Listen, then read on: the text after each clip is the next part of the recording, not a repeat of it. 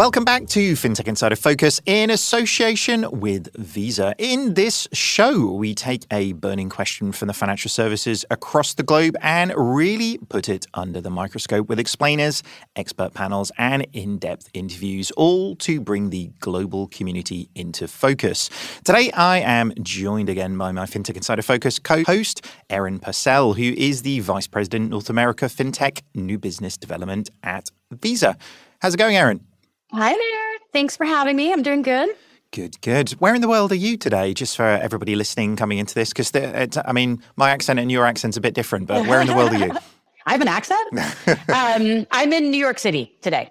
Very nice. Do you know what I saw on social media this week that isn't it snowing over there? So, we had about a drop of snow yesterday, which, of course, meant that my son's school had a snow day, which was awful. For no reason. But we have not had a lot of really cold, snowy weather this year at all. Yeah. Snow days. Kids love them. Parents, not so much, right? So That's right. All right. Well, in this second part of our focus on the question, what does effective financial inclusion look like in the US? We're going to talk a little bit about the first part of this conversation. If you haven't heard that, go find it wherever you found this podcast and listen to the panel discussion with Sheena Allen of Capway. We spoke about the real world impact of being unbanked in the US, the financial services players and regulators that are trying to address some of these, and also the current solutions that are trying to sort of chip away at that issue, however slowly that is. But Erin, why is financial inclusion so important to Visa? Yeah, I would say to start off, I think it's important to understand as a company, we have a purpose, right? Our purpose and our mission is to uplift everyone, everywhere, by being the best way to pay and be paid, right? And so that in itself is core to inclusion. It's vital, I think and we believe it's our mission to find unique and creative ways to help bring every individual into the financial mainstream or into a financial services environment that allows them to thrive. So it's really core to who we are as a company. Yeah. That purpose is great. And that's a North Star of a decision making on a day-to-day basis. It doesn't matter if it's you or somebody just coming into the organization. That's a left or right moment with each decision you're making in that way, isn't it? And it's interesting how core purpose is. The culture that can be created around that becomes a lot easier to manage, doesn't it? I think it's been amazing to watch the sort of transformation in employees and their connection to the company and their connection to sort of like, we're a for-profit big business, right? But it's allowed everyone to feel like we're part of a bigger mission across the world in helping people.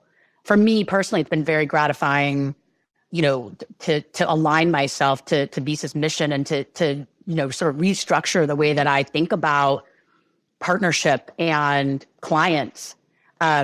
Every day, waking up, thinking about like, how does this solve problems? How can I help my clients build their business such that they can have a real positive impact on individual people across the world? So it's been very gratifying.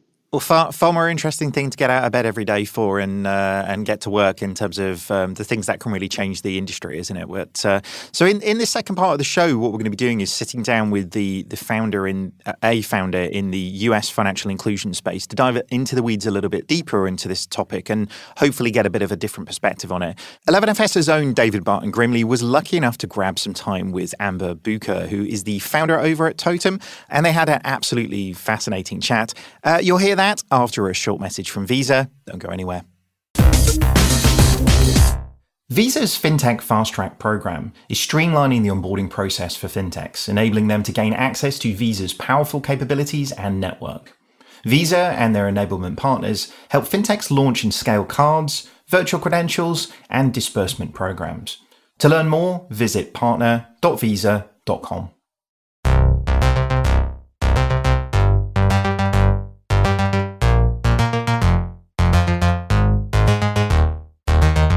Thanks, David. I'm David Barton Grimley, Global Strategy Director of Embedded Financial Services here at 11FS, and I'm delighted to talk to so many amazing people from across the industry. As mentioned, it's great to be joined on FinTech Insider Focus by Amber Buker, co-founder and CEO of Totem. How are you today, Amber? I'm doing well. Thank you so much, David. It's great to be here. Awesome. Super excited for this chat. So for an international audience, can you tell us about who Totem are and what they do? Absolutely. So Totem is a company that I co-founded with my co-founder, Richard Chance. I'm Choctaw, he's Cherokee, and we've created the first digital bank by and for Indigenous people. So our whole goal is to get more of our people banked, help them grow their credit scores, and access the tribal benefits that they're entitled to help create a new tradition of Native wealth building. Fantastic. So let's jump right in then. We have a lot to unpack here. So let's start off at the beginning. How did Totem come together as an idea with you and your co-founder? So the seed was planted for Totem years ago, before I ever knew my co-founder, when I was actually trying to access a tribal down payment program that would help me buy my first home. I was a first-generation college student, first person in my immediate family to try to buy a home, and had very little savings and even less idea about how to actually do that. Money in my household, as in a lot of other Native households, was something that was always a difficult subject. So it was one that we just kind of avoided. And it was kind of difficult to realize when I started working in banking, just kind of how far behind I was in terms of participating fully in the financial system. And so, when I started working for a group called Bank Director, I decided to catch up rather quickly, fixing my credit and having this goal of home ownership. But I didn't really know how to do a lot of those things. And so, as one does, I was chatting with my mom and telling her about this goal. And she said, I'm pretty sure your tribe has a down payment assistance program. And so I got all excited and I give them a call. And the person on the other end of the line has no clue what I'm talking about. Now, when I tell this story to other Native folks, this is the part where they start to laugh and shake their head. And we go, yep, that's just how it works. We all know that you just kind of call back later and hope you get someone else that knows about the program. So I did that, spent about a week getting transferred around to all the wrong people. And then I got the bright idea to involve my bank, who I was trying to get the mortgage loan from, and see if they could call the tribe and intercede on my behalf. They declined to do that. And ultimately, I actually never was able to figure out how to use that program. It set my home buying journey back by a couple of years. And I just remembered thinking at the time, if I just had a bank that understood what it is to be Native, what these benefits are, it could have gone really differently. Fast forward a few years, I did successfully buy a home all on my own with no help, and was living back in Oklahoma among my people and my tribe right before COVID hit. Of course, when COVID-19 hit, digital banking just exploded because a lot of folks needed an account for the first time to receive stimulus checks. All the bank lobbies were closed. So what do? You open an account online. And with that, we saw the rise of these really niche neobanks for all sorts of groups here in the U.S. in particular. There are several digital banks for Black Americans, several for Latinx folks, a couple for LGBTQIA folks. But as I was looking around the space, no one looked like me. I still to this day only know a couple of other Native American folks in the fintech industry at all. And so decided, between the experience that I had in the past and what I was experiencing now, not just all of the issues that Native folks can face with trying to access financial services, but the great opportunities that we have with these special programs that we have access to. I just took a look around and said, someone needs to build this, and I guess it's going to have to be me. So that's really how it all came together. I found my co-founder, Richard Chance, through a group called Natives in Tech. That's a nonprofit designed to create spaces for Indigenous technologists to build open source solutions together, and really just light the path for other Indigenous folks to show them that a career in tech is possible. It's something that we don't often see in some of our Indigenous communities, particularly reservation communities. And so it was a great organization to meet him through, and the rest is kind of history. Wow, it's such an inspirational story, both for your customers, but also for people in the community. I'd like to talk a little bit more about financial exclusion within the communities that you're working in. What does that look like? We know it's such a huge problem in the United States and across the world generically, but specifically for the Native American population. What are those specific exclusions that you're looking to help alleviate? Yeah, Native Americans are one of the largest group of unbanked people in the entire country here in the U.S. We're unbanked at a rate that's higher than Black households, Asian households, and obviously much higher than white households. And there are a lot of reasons for that.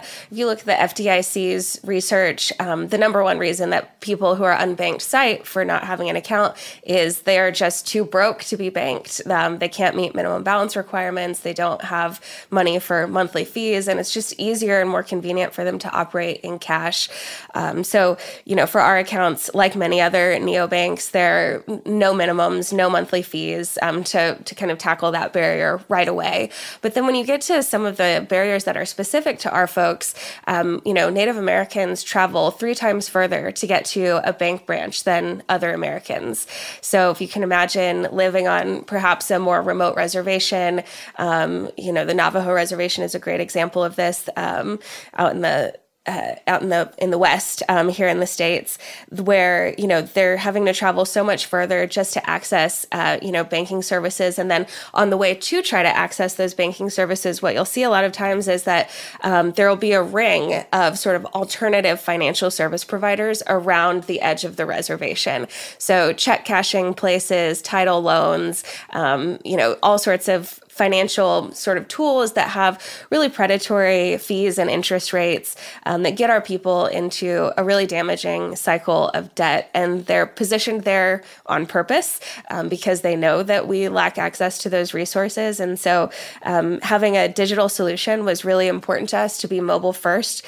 While a lot of folks on reservations may not have great broadband, 96% of Native Americans have a smartphone and are able to connect and access the internet just like the rest of the population. And so having that mobile first banking solution was a really important way for us to tackle just the most basic geographical barrier to financial inclusion. We also face issues with credit and visibility. It's not that we have bad credit, but just more of us have no credit at all. So Totem is working on rolling out a credit builder card this year to help people safely build credit in a way that's not scary and is much more approachable. We also have issues passing basic KYC or know your customer checks here in the States. And so we've built in some really intentional waterfalls so that we can make sure that we're taking a second look at those accounts and not dismissing people out of hand when they're trying to apply online. Really, the barriers run deep and broad. Things that a normal bank wouldn't even consider to be a barrier can keep our people out of an account. So for example, most banks will not mail a debit card to a PO box. But again, if we're thinking back to that really remote reservation, sometimes folks there don't have a deliverable physical address. They have to rely on a PO box. So we were able to work with our banking partner to make an exception there so that we can get people their cards no matter where they live, on reservation or off. So it's just kind of incredible once you start digging into it and building the solution as we have. There are so many decision points that come up when you're along the product building journey. And just being able to make those decisions through the lived experience of an Indigenous person in the modern world goes so far to make things more accessible for our people in ways that other banks, other institutions just wouldn't even know to look for. Yeah, and it's amazing to hear that some of these problems are actually not insurmountable if you pay attention to them and actually care for the community around you. It's remarkable to see. And where would you say your North Star is for Totem? Like, of all of these services that you could and are standing up to help the community, what is the main one in the long term that you think is going to really shift the dial? So our main goal is to start at the bottom and just get people banked and accessing those basic financial services. I mentioned the credit builder card is kind of next up on our roadmap, but there are a ton of really value-added services that we can provide. So in our MVP app, we have a resources tab that helps people find national, federal programs for benefits and also ways to plug into the community. We have plans to expand into mortgages. There are a couple of different federal mortgage programs specifically for Native Americans that are drastically underserved. And we've heard that confirmation of that from banking partners here in Oklahoma. They have more people trying to apply for these loans than they can service.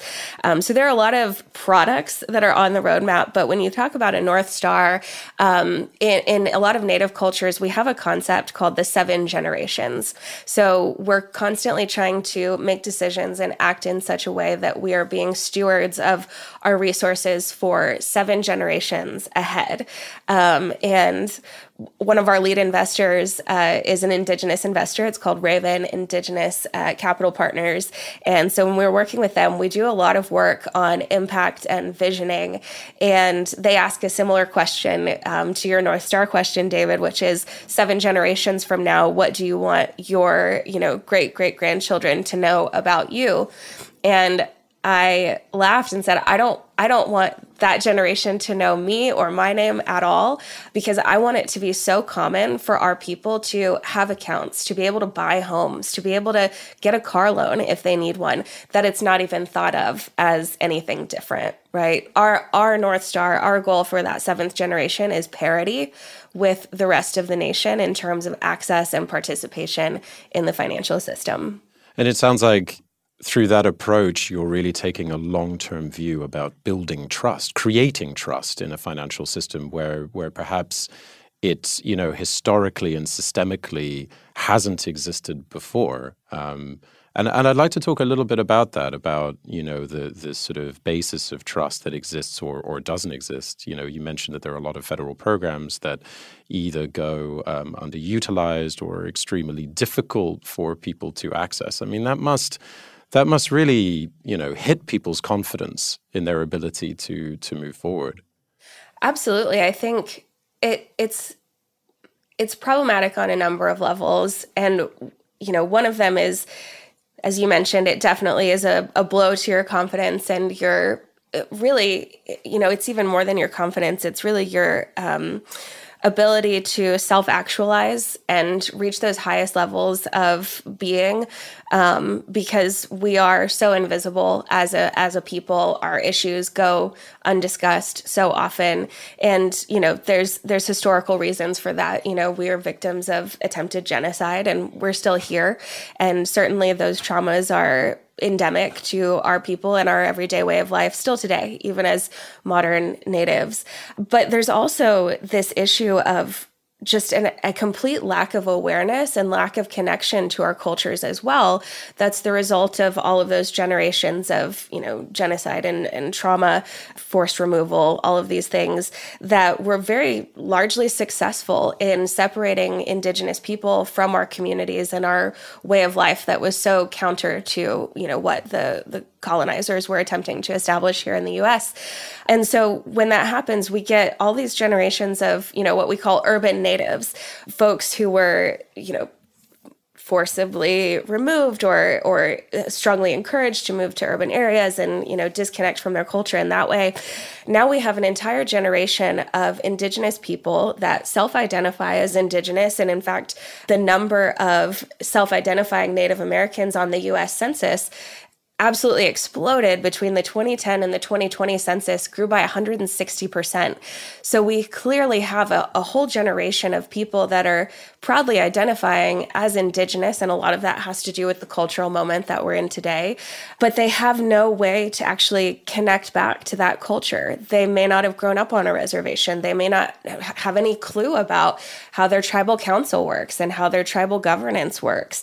They, in many cases, have no idea about the benefits that are available to them, or are only kind of tangentially aware that there may be things that they can qualify for, but they have no idea how. And so that's a big part of what we're doing with Totem too, is not just providing accessible banking services to our people who, may struggle with some of those, issues that are oftentimes more apparent for on-reservation natives that may be closer to their tribes. We're also having this other piece of our market, which is people that are trying so hard to connect with their culture and figure out how to reestablish those roots, or figure out what might be, accessible to them from a benefit standpoint. Because just because you're not directly involved with your tribe today doesn't mean that you're still at a disadvantage as a human when coming from these backgrounds that include just so much deeply seated generational trauma that we really can't assess how that's impacted your life so far, right? So the resources tab is something that's completely unique to us, as far as I know, from other digital banks, and is really helping people find ways to, again, access benefit programs, but also, find out about initiatives like Rock the Native Vote, which is helping us, figure out how to use our voice, in voting, or Illuminative, which is helping to establish visibility for our people on social media and other channels, and get a voice in, film and TV and all of these big stages. So, I think we have a lot of work to do, certainly, but we're starting on it, and it's hard work. Yeah, I believe it. I also love how you're using financial services as a way to connect people to culture. It's such an amazing higher purpose, because I guess financial services are so intrinsic to our daily lives. You have that daily touch point, which could then help people create that identification and that deeper link with their culture. It is. We have a vision that's pretty broad. We have a vision that someday your Totem card would not just be your debit card and access to your Totem spending account, but it would also be the place where you receive your payroll if you work for a tribally owned enterprise. It would also be the place where you receive benefit payments from your tribe if you qualify for, burial assistance or school supply money or whatever the case is. And we also believe that same card could also be your tribal identification card someday.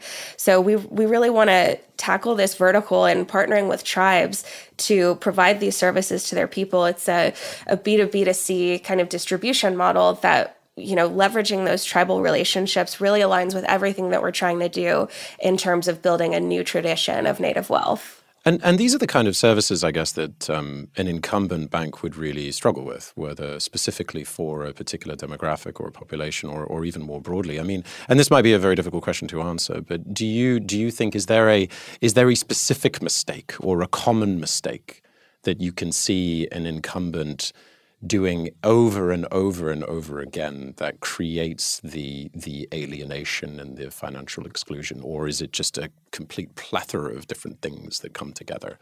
Yeah, I think it's a plethora of things that come together. I think that, financial institutions, traditional FIs, have to be a lot of things to a lot of people. And so it just doesn't make sense for them to be, kind of making these really discrete decisions that have to do with, what is admittedly a really small segment of the population. And so, we don't hold it against them necessarily. I come from a banking background. I've worked with community banks for years. I understand the populations that they're trying to serve. And it's just not mine. It's just not my population. It's not my people and the specific needs that we have. And so that's why we felt it was so important to do what we're doing. Now, there are Native-owned banks in the U.S. The problem is there are so few of them. There's less than 1% of all banks in the U.S. are Native-owned. There are about 30 of them. And then a lot of Native-owned CDFIs, or community development financial institutions, as well, that do some really specific work around homeownership and credit prep and things like that. They're doing amazing work, but there's just not enough of them. That small of a number for as big of a landscape as the U.S. is, just doesn't make a lot of sense. A lot of those FIs are very small, a couple of branches, a couple $100 million in assets, and they just don't have the reach that we need to be able to provide this to natives across the nation. And then the last thing that I'll say in terms of traditional FIs and how they aren't serving us is that there's also a tremendous moral component to banking that I think goes unnoticed by a lot of the population, but for Indigenous people is really front and center. So our people in early concept tests told us over and over again, I only bank with a Chase or a Wells Fargo or whoever because I have to, because I need, one, a really good app, right? Goes back to that access issue. And two, I need to be able to access my money no matter where I am. But if I could have those things from a provider that aligned with my values as an Indigenous person, someone that wasn't on their, investing side of the house, funding pipelines and projects and companies that are so counter to Indigenous values and actively harming Indigenous communities in many cases as well, they would much rather make that choice to bank with someone that is, respecting those values and lifting up our Native communities. A percentage of our interchange revenue goes back to our tribal partners. So people can feel confident knowing that every time they're making a purchase, not only are they not supporting those causes that are hurting our people, but they are actually making a positive impact in their own tribal communities. Amazing. And as you lead the way in, both taking friction out of the system and creating that activation with people's financial lives, and you grow, could you even see yourselves working with an incumbent? I mean, over time, could you see an incumbent bank maybe doing some of this and learning from some of the things that you're doing? Absolutely. And I'm happy to say that's already started in many ways. We have some great partners at one of the really large U.S. banks. Not candid to talk about it just yet in terms of how we're working together, but I can say that we've received a tremendous amount of support from really large financial institutions. I think, it goes back to that kind of moment, the cultural moment that we're in America in particular with the Black Lives Matter movement over the last couple of years. A lot of large banks have really started to put their money where their mouth is in terms of supporting more culturally responsive solutions. And we're definitely the beneficiaries of some of that movement. And hopefully we'll be able to talk about some partnerships with really large FIs soon. But it's not just large FIs. We're also, we actually recently hosted a CRA workshop, which stands for the Community Reinvestment Act here in the States. It's, rules that help to correct, lending and other sort of mistakes that U.S. banks have made, excluding people, particularly through redlining and lending and things like that. And so CRA kind of makes sure that they're doing their part to include those other folks that have traditionally been left out. We had a CRA workshop with myself and a couple of my other neobank founder friends. So Kelly over at Guava, which is a neobank for Black small business owners, and Billy over at Daylight, which is the digital bank for LGBT folks and family planning. We brought them together with several community bank leaders and investors to talk about exactly that. How can we work together? We have a lot of opportunities and ideas for how those banks can support the work that we're doing, but then also how we can partner with them to help them reach these communities that they just don't have the language to talk to yet.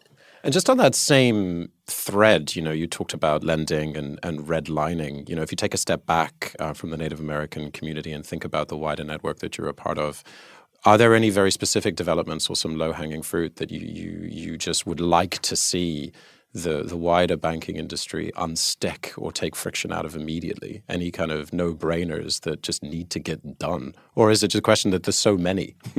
Yeah, there are a lot. I don't think there's any immediate no-brainers in my community in particular, but there definitely are in others. I mean, I think about my friends at Daylight and also a banking app called Euphoria, where they're allowing people to use their chosen, correct, legally changed names on their debit cards. Things like that seem like, oh, that's still a problem that's still an issue? How is that still an issue?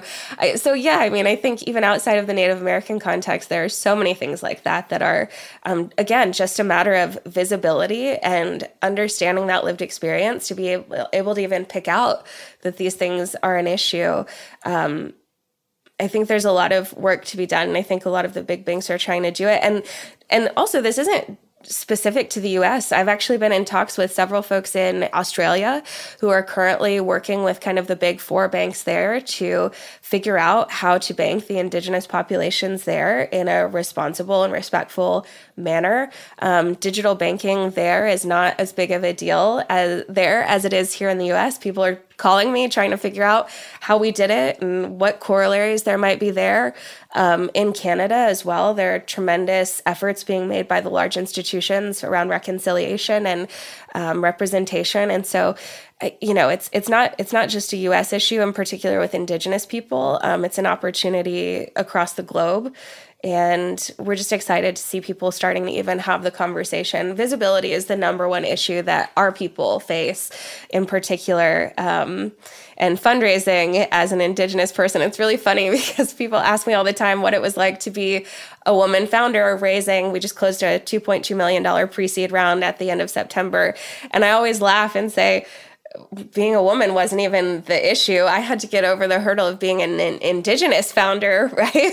Before, and just kind of do this like Indian 101 with VCs. They want to know what a reservation is and whether or not we have smartphones and all of these things before they can even start to address the business case. And so that was just kind of definitely a trip. I think living in Oklahoma, where I am calling in from here today in the U.S., Oklahoma is half of the state is reservation land. And the word Oklahoma is actually from my native language, Choctaw. It actually means essentially land of the red people. And so I think living here, I took for granted how much people knew or didn't know about Indigenous populations. And man, the fundraising process was a stark reminder that we have a long way to go in terms of visibility. Yeah, but you're right. It's good to hear, and I do hear this more and more, that there is a growing consciousness or awakening about financial inclusion. And you do hear this amongst the incumbent banks, and it's really fantastic to hear. I think we've touched on this a lot already, but would you have any advice if you're a big bank or an incumbent or even a fintech beginning to think about either launching financially inclusive services or trying to be more inclusive as an organization? Is there any advice you would give on how to think about that, how to go about it? It's all about listening. It's all about listening. Our potential users have surprised us in some of the things that have come out through research where we thought we needed to build this or that or have that feature. And then when you start to have the conversation about how people actually manage their money in the day-to-day, again, like going back to that lived experience of what it means to be Indigenous. For example, a lot of our people are caring for family members that are halfway across the country financially and otherwise, and they need ways to connect with those people. And that was a much bigger issue than some of the other things that we had on our roadmap, for example. So I think that even if you are a part of the community, it's about listening, especially if you're not a part of the community, it's about listening. And it's, for our people in particular, we tend to be very guarded for good reason. And so I think it's about having introductions to the community from trusted leaders and people that are actively participating. And so for us and for anyone trying to serve a certain population, you have to go about it so authentically, come at it from a servant's perspective with a servant's heart and an open mind, and just have a lot of conversations. Comes down to talking to people, doesn't it? It always comes back to that. Yeah. Talk to your customers, engage with them always, because you're right. They're going to tell you some surprising things that you didn't even know, even if you're a part of the community and if you've been there all this while. Listen, thank you so much for joining me. That wraps up this edition of FinTech Insider Focus in association with Visa. Where can people find out more about you and Totem? So we are set to launch this summer. We're opening up a public beta here in April. So please come find us at www.mytotem.app. That's .app. Sign up for our waitlist, and we'll get you early access. We'd love to have your feedback. We're also at Bank with Totem on Twitter, all the socials. And we also are out and about quite a bit. We grew our current waitlist by just doing a lot of grassroots events. So if you are in the US and you're going to Reservation Economic Summit Conference or a powwow that you think we should be at, let us know. Awesome. You guys are everywhere. And you can find me on LinkedIn at DavidBG. Thanks for listening. If you like what you've heard, subscribe to our podcast and don't forget to leave us a review. It helps us to make it better and helps others find the show.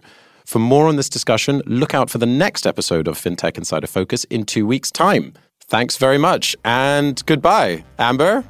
Actually, in a lot of native languages, there is not a word for goodbye. We're all in relation constantly, life through death. And so we say instead something like, we'll see you later, which in my language is chupisalachikke. Amazing. Well, we'll see you later. Cheers, everyone.